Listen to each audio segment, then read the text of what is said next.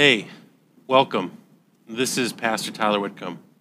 I just want to say on behalf of the leadership of Fos Church, we are so glad that you're checking out the Fos Church podcast. At Fos, we believe in the authority of God's word and the ability it has through the power of the Holy Spirit to change the hearts of mankind and to mold and shape its readers into the image of Christ. And so we pray that these messages would do just that you would hear God's word and be changed by it. Lastly, our encouragement is, if you do not belong to a local Bible-believing church, that you would do so, because a podcast will never allow you to serve the purpose that God has called you into, belonging to the church. Well, good morning, church. How are we doing today? Good. Glad to hear that. My name is Justin Whitcomb, and I am the discipleship pastor here at Fos Church. And I just want to welcome you here this morning for worship with us. I'm so glad to see everybody's faces smiling and ready to go for worship this morning, the teaching of God's word.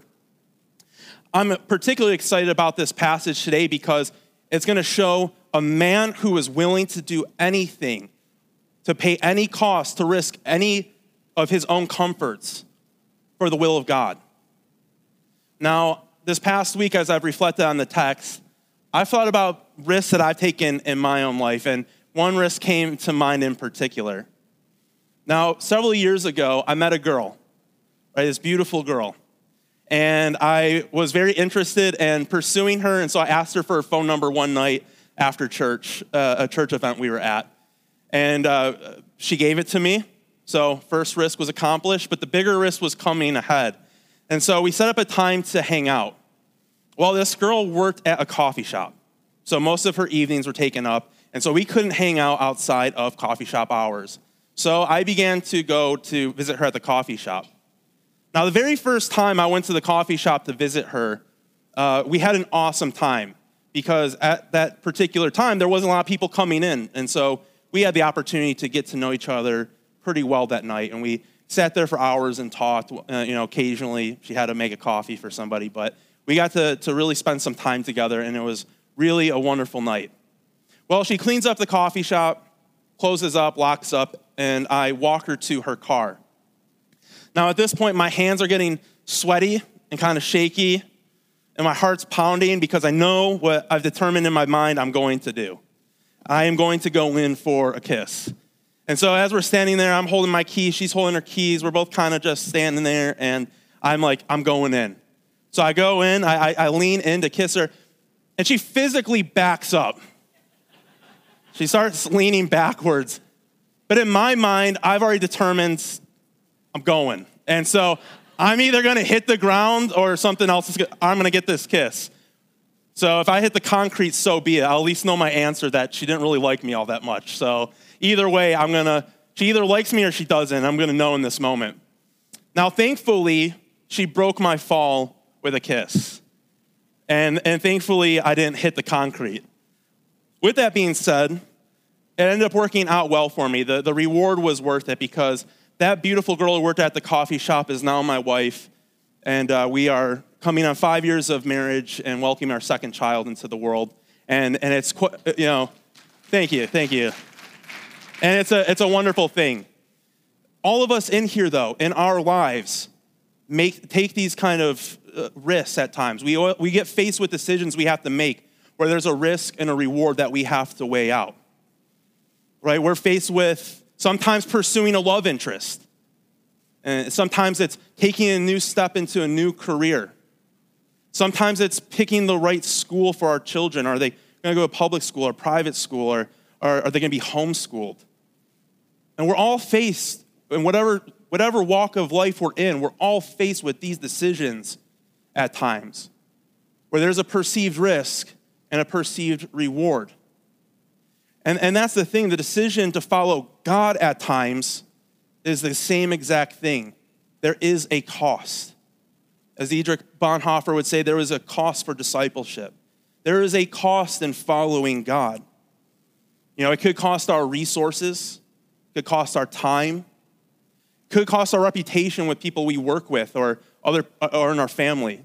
Some of our family members may think, oh, this guy's a Jesus freak, and they may distance themselves. The decisions we make for God very oftentimes come at a great cost and a great risk. But at the end of the day, we have to make the decision. Am I going to make the easy, self-serving choice, or am I going to make the costly, God-honoring choice?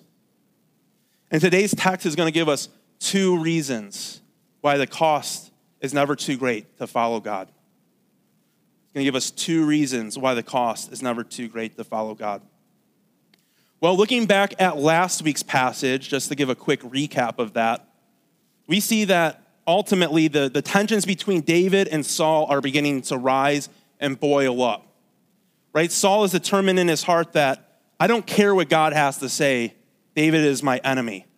And so Saul devises a plan to kill David in chapter 19. But we see through chapter 19, ultimately, that the first time he tries to kill him, that Jonathan, Saul's son, intervenes. And he speaks about David's good character, his devotion to God. And he points to the fact that, do you really have a reason to kill David? And so Saul gives Jonathan his word that he's going to not kill David.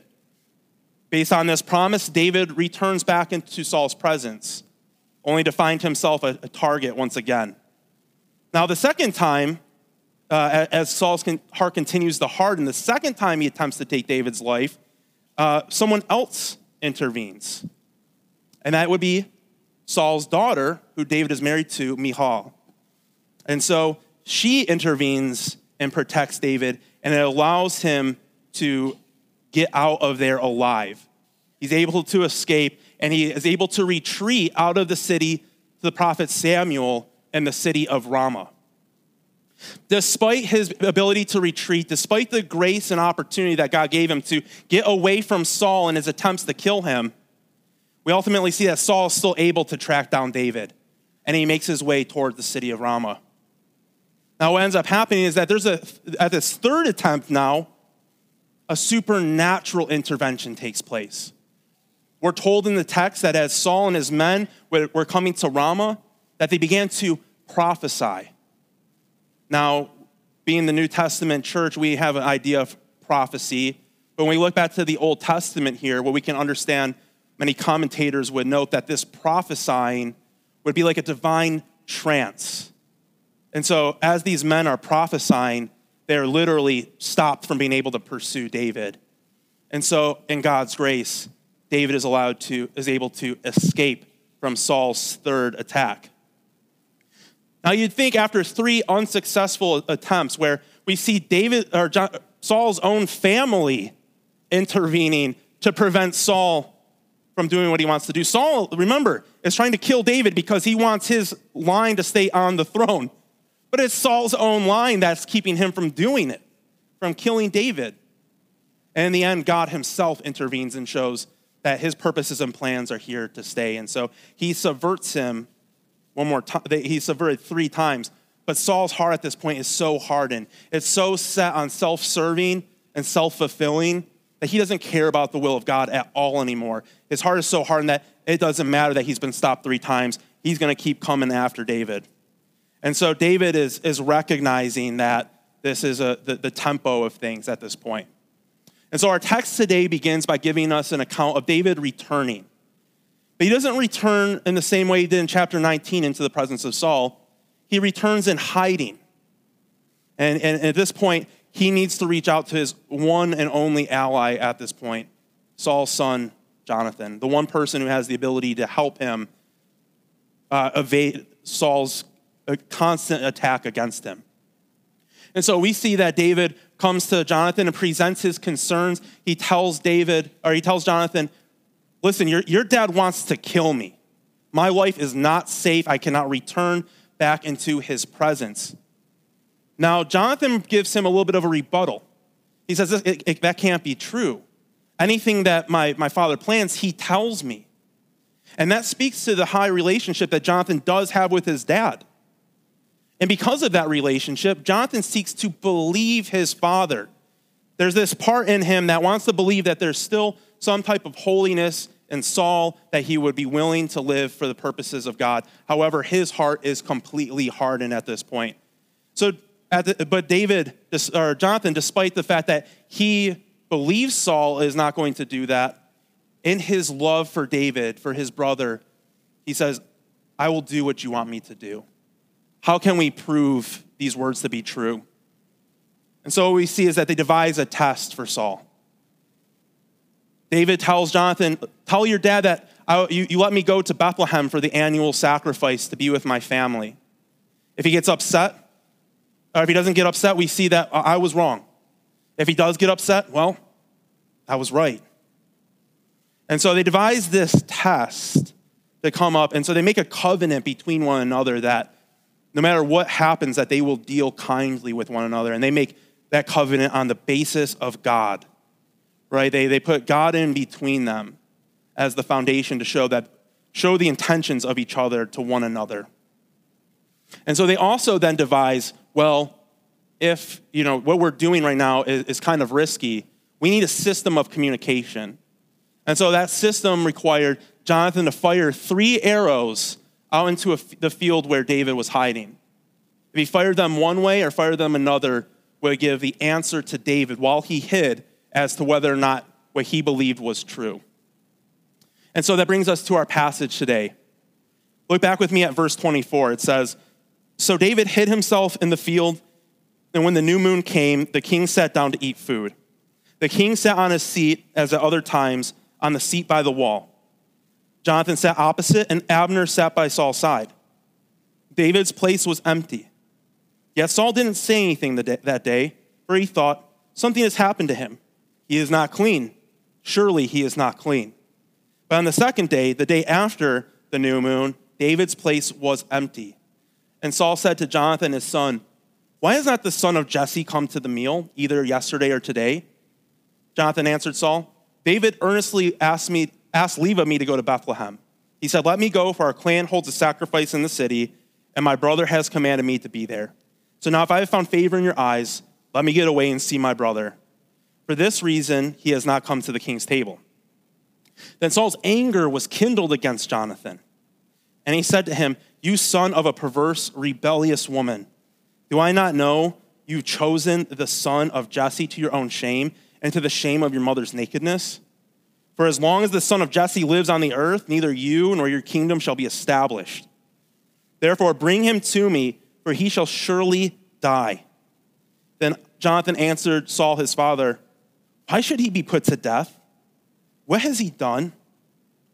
But Saul hurled his spear at him to strike him. So Jonathan knew that his father was determined to put David to death. And so our first reason why the cost to follow God is never too much is this. While the cost to live in obedience will be great, God will provide you the means to do so. While the cost to live in obedience will be great, God will provide you the means to do so. And so the plan begins, right? It gets set into motion. Saul notices that David's missing. He is missed. Not for good reasons, but he's suspicious. Now, he knows that David is a man of good character. David's character speaks for himself. I mean, even Jonathan in the previous chapter is attesting that, why would you kill such a holy man who loves God and follows his will? So in Saul's heart, as perverted as it had become at that point, he recognizes that David is a man after God's own heart. So he determines that first day he must be unclean. He wouldn't be here because he's unclean and he's going through the ceremonial purification to come back to the celebration table. But the second day comes and now he's super suspicious that David's still not there. David should be back. And so what Saul says to Jonathan gives us a hint to the tone in which he was interacting with his son. He uses the term, the son of Jesse. Now, if you recall, David is married to Saul's daughter, Michal. He is, by law, Saul's son. But he uses that term, son of Jesse, as a derogatory term to make a point that he is not happy. And so that gives us some context here, right? To understand what Jonathan is about to do. Jonathan is standing in this public celebration where his father is at the head of it all. His father, the king. Not only that, we can see that Jonathan is going to be picking up on the fact that Saul's anger is flaring up. He's getting upset. He's about to lose his self-control as he's done before. He very much lacks self-control. And so needless to say, the stakes are high for Jonathan in this plan. However, Jonathan continues forward. He sees the stakes are high. And he tells his father that as David's superior, he let him go. Being the son of the king, he was one of the generals, and he was the superior to David. And so he says, as a superior, I allowed him to return back to his family for the celebration. Now, Saul's anger boils over and he explodes. And he begins to hurl insults at his own flesh and blood, at his son, that he, as we saw previously, Jonathan acknowledging that they had such a great relationship. In this moment, the hardness and the sinfulness of Saul's heart leads him to sin against his own flesh and blood. And so he uses this disgraceful language in front of others. And then he actually attempts to take Jonathan's life in the very same way that he tried to take David's life in chapter 19, by hurling a spear. Now, I don't know if you can picture this, but if we think back about how big Saul is. Saul's a big man. And for him to wield a spear and throw it at you would mean that if you evaded that, it was by the grace of God. And so by God's grace, Jonathan evades this attempt at his own life now. And so while Jonathan had hoped that David's suspicions were wrong, that they weren't true, he still knew going into it that there was going to be a great risk and a great cost to continue with this plan in order that he would honor his friend, but ultimately honor God in his actions. He saw what was right, and he took the necessary steps of obedience despite the great risk. You know, when it comes to risk, it's only natural for us to consider the reward, right? Because the actions we do, we ultimately don't want to waste. We want to see what can benefit us the most. If I'm picking a new job, oftentimes I'm not picking a job that pays less money, right? I'm looking at the risk and reward. Even on a smaller scale, if I go to a coffee shop and I'm getting a latte and I decide, you know what, I'm going to try a new flavor like lavender, which is awful, I'm going to be honest. But I go to a coffee shop and I try a new flavor in my latte, I am taking somewhat of a risk.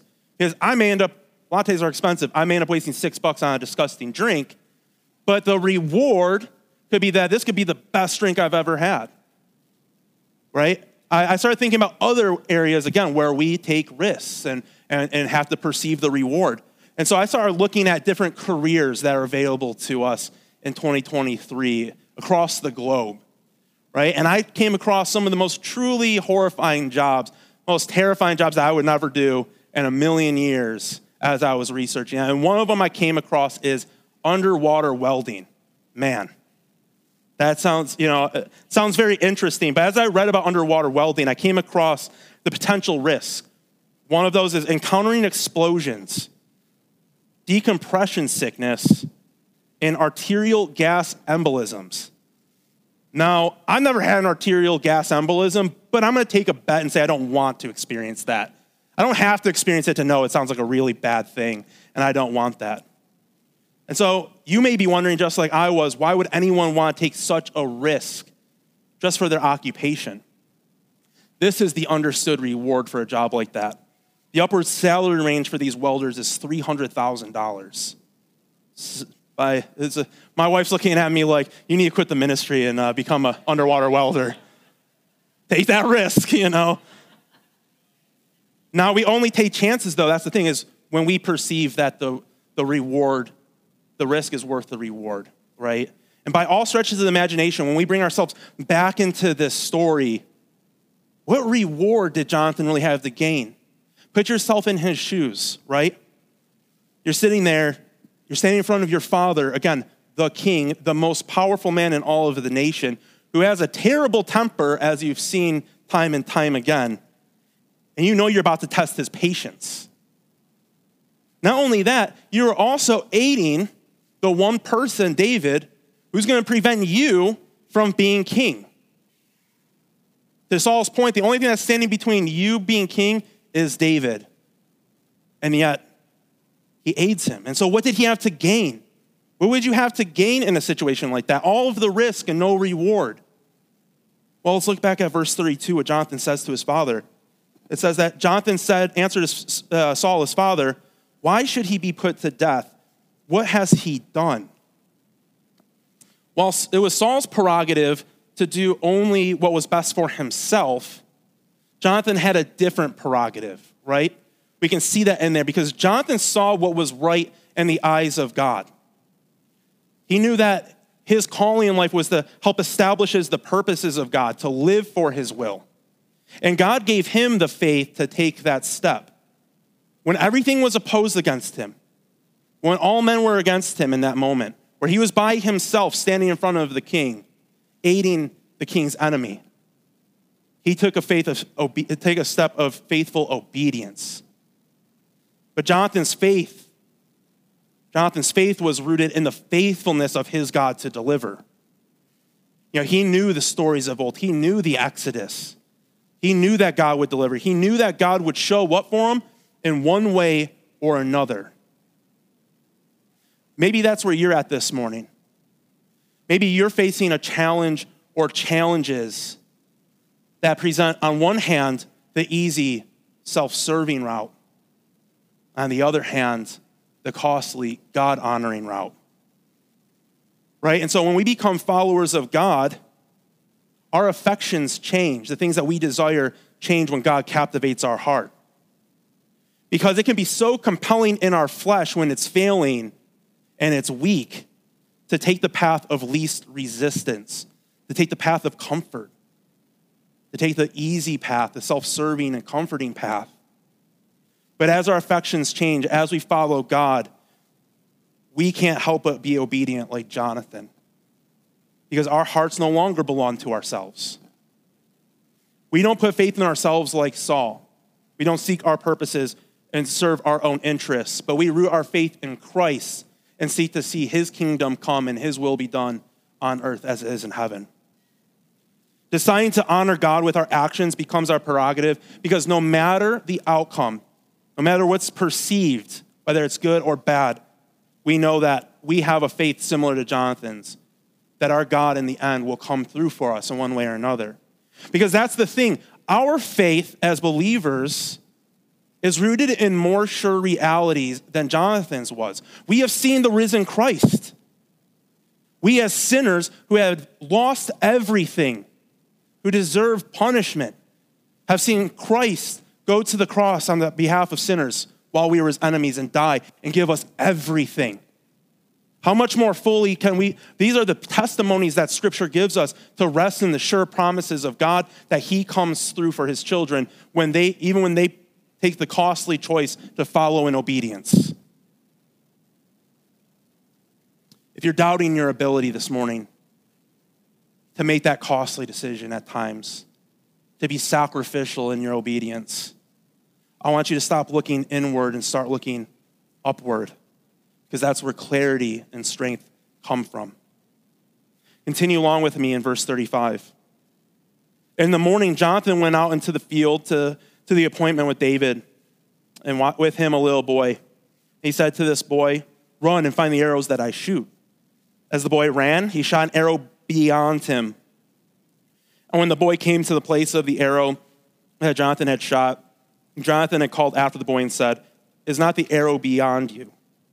And Jonathan called after the boy, "Hurry, be quick, do not stay." So Jonathan's boy gathered up the arrows and came to his master. But the boy knew nothing. Only Jonathan and David knew the matter. Following this exchange between Jonathan and Saul, Jonathan knows in his heart that I must warn David. We've made this covenant, and he's correct. Saul is coming for his life still. And Saul is determined by all stretch of the imagination to keep his line on the throne and to eliminate David as a possible threat. He wants to see the prophetic word of God to be proven to be false. And so he's doing everything he can. So Jonathan takes this step of costly potential obedience. He takes a step of faith at this time. So they continue the execution of this plan, and he goes out to the field where David is hiding to warn him. So Jonathan fires 3 arrows out into the fields, and he sends his boy out to go get them, and he says, you got to go further. They went beyond you. And this is the sign.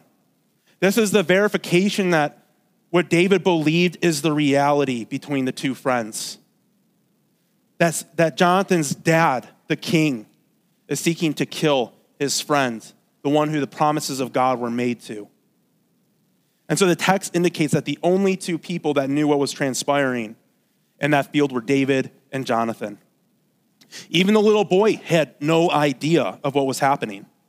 So they knew the risk that was involved, evidenced by the fact that they were the only 2 that knew. They were the only 2 that had an idea of this plan.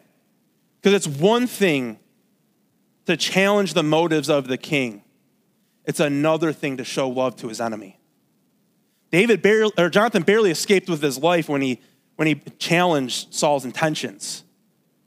He would have had a sure grave if he would have been known to be aiding Saul's enemy, to show him love.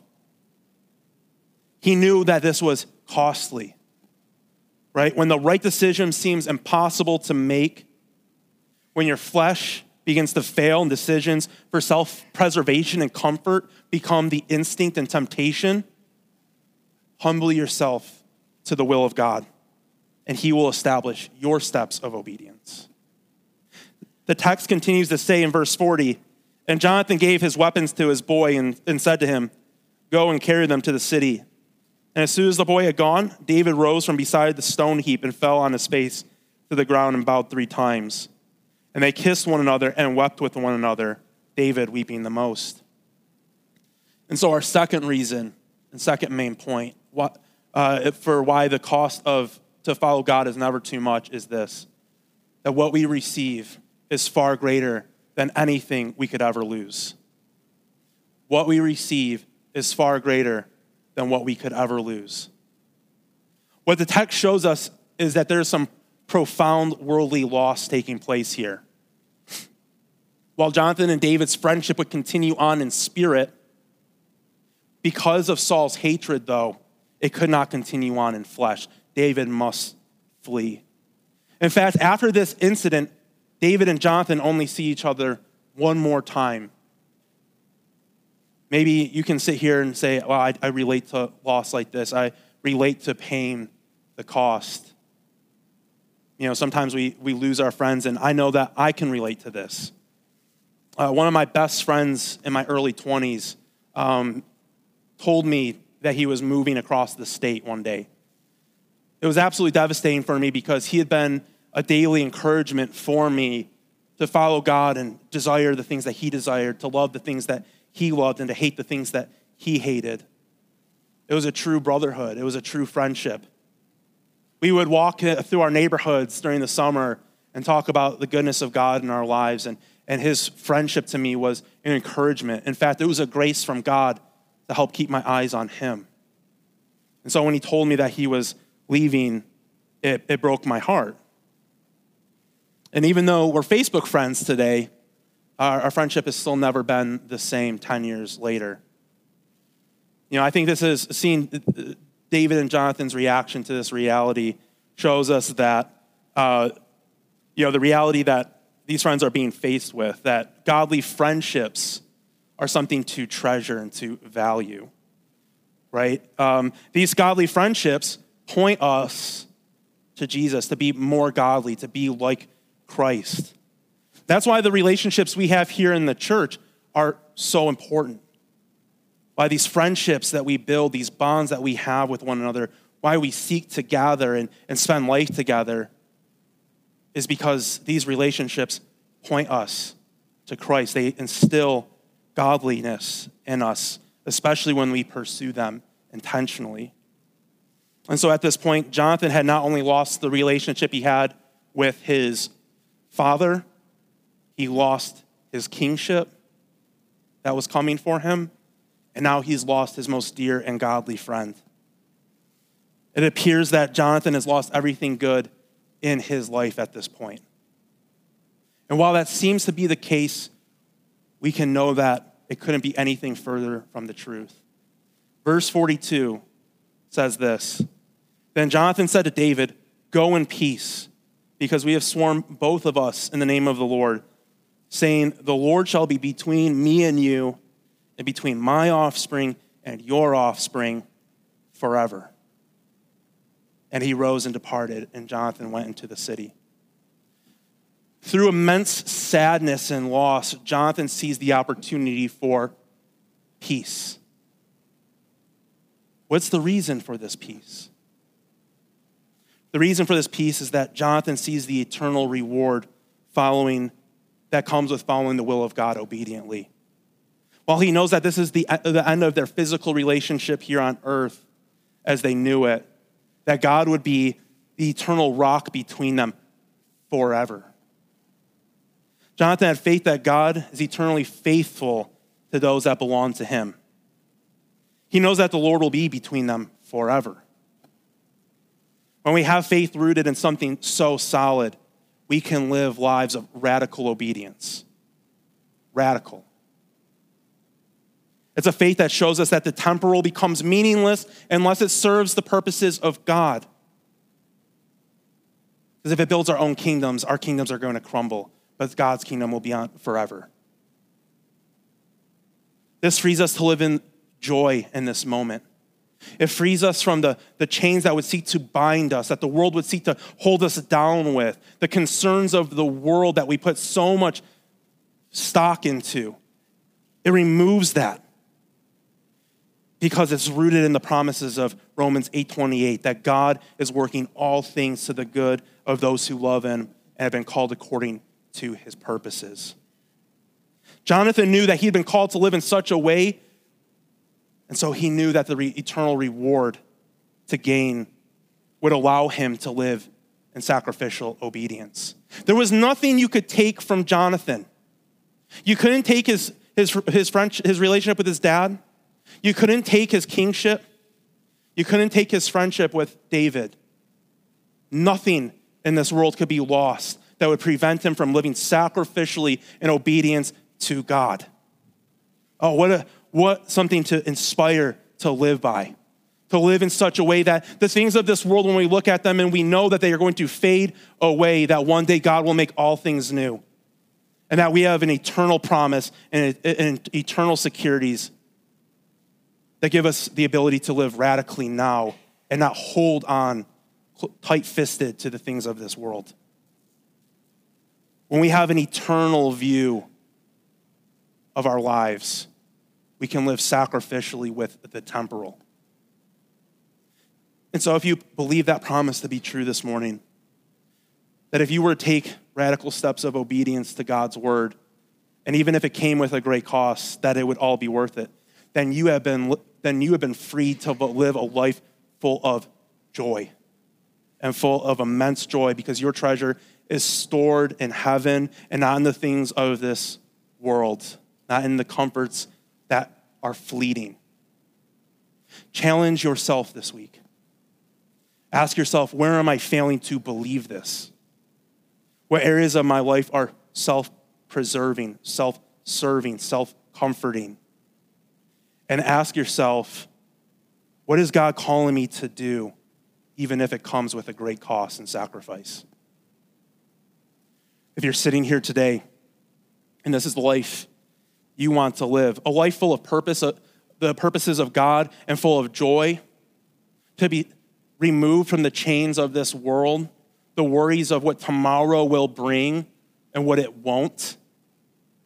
And this isn't the life you have now. Don't leave without making that decision today to take that life, because it's being offered to you freely. It starts with one step of faith, one declaration, a profession from your heart that Jesus Christ is Lord and that God raised him from the dead. And you will be saved. You will be welcomed into a life full of joy and freedom to live in obedience to God. You make that profession today, you will be saved. You just have to take that first step of obedience. Let's pray.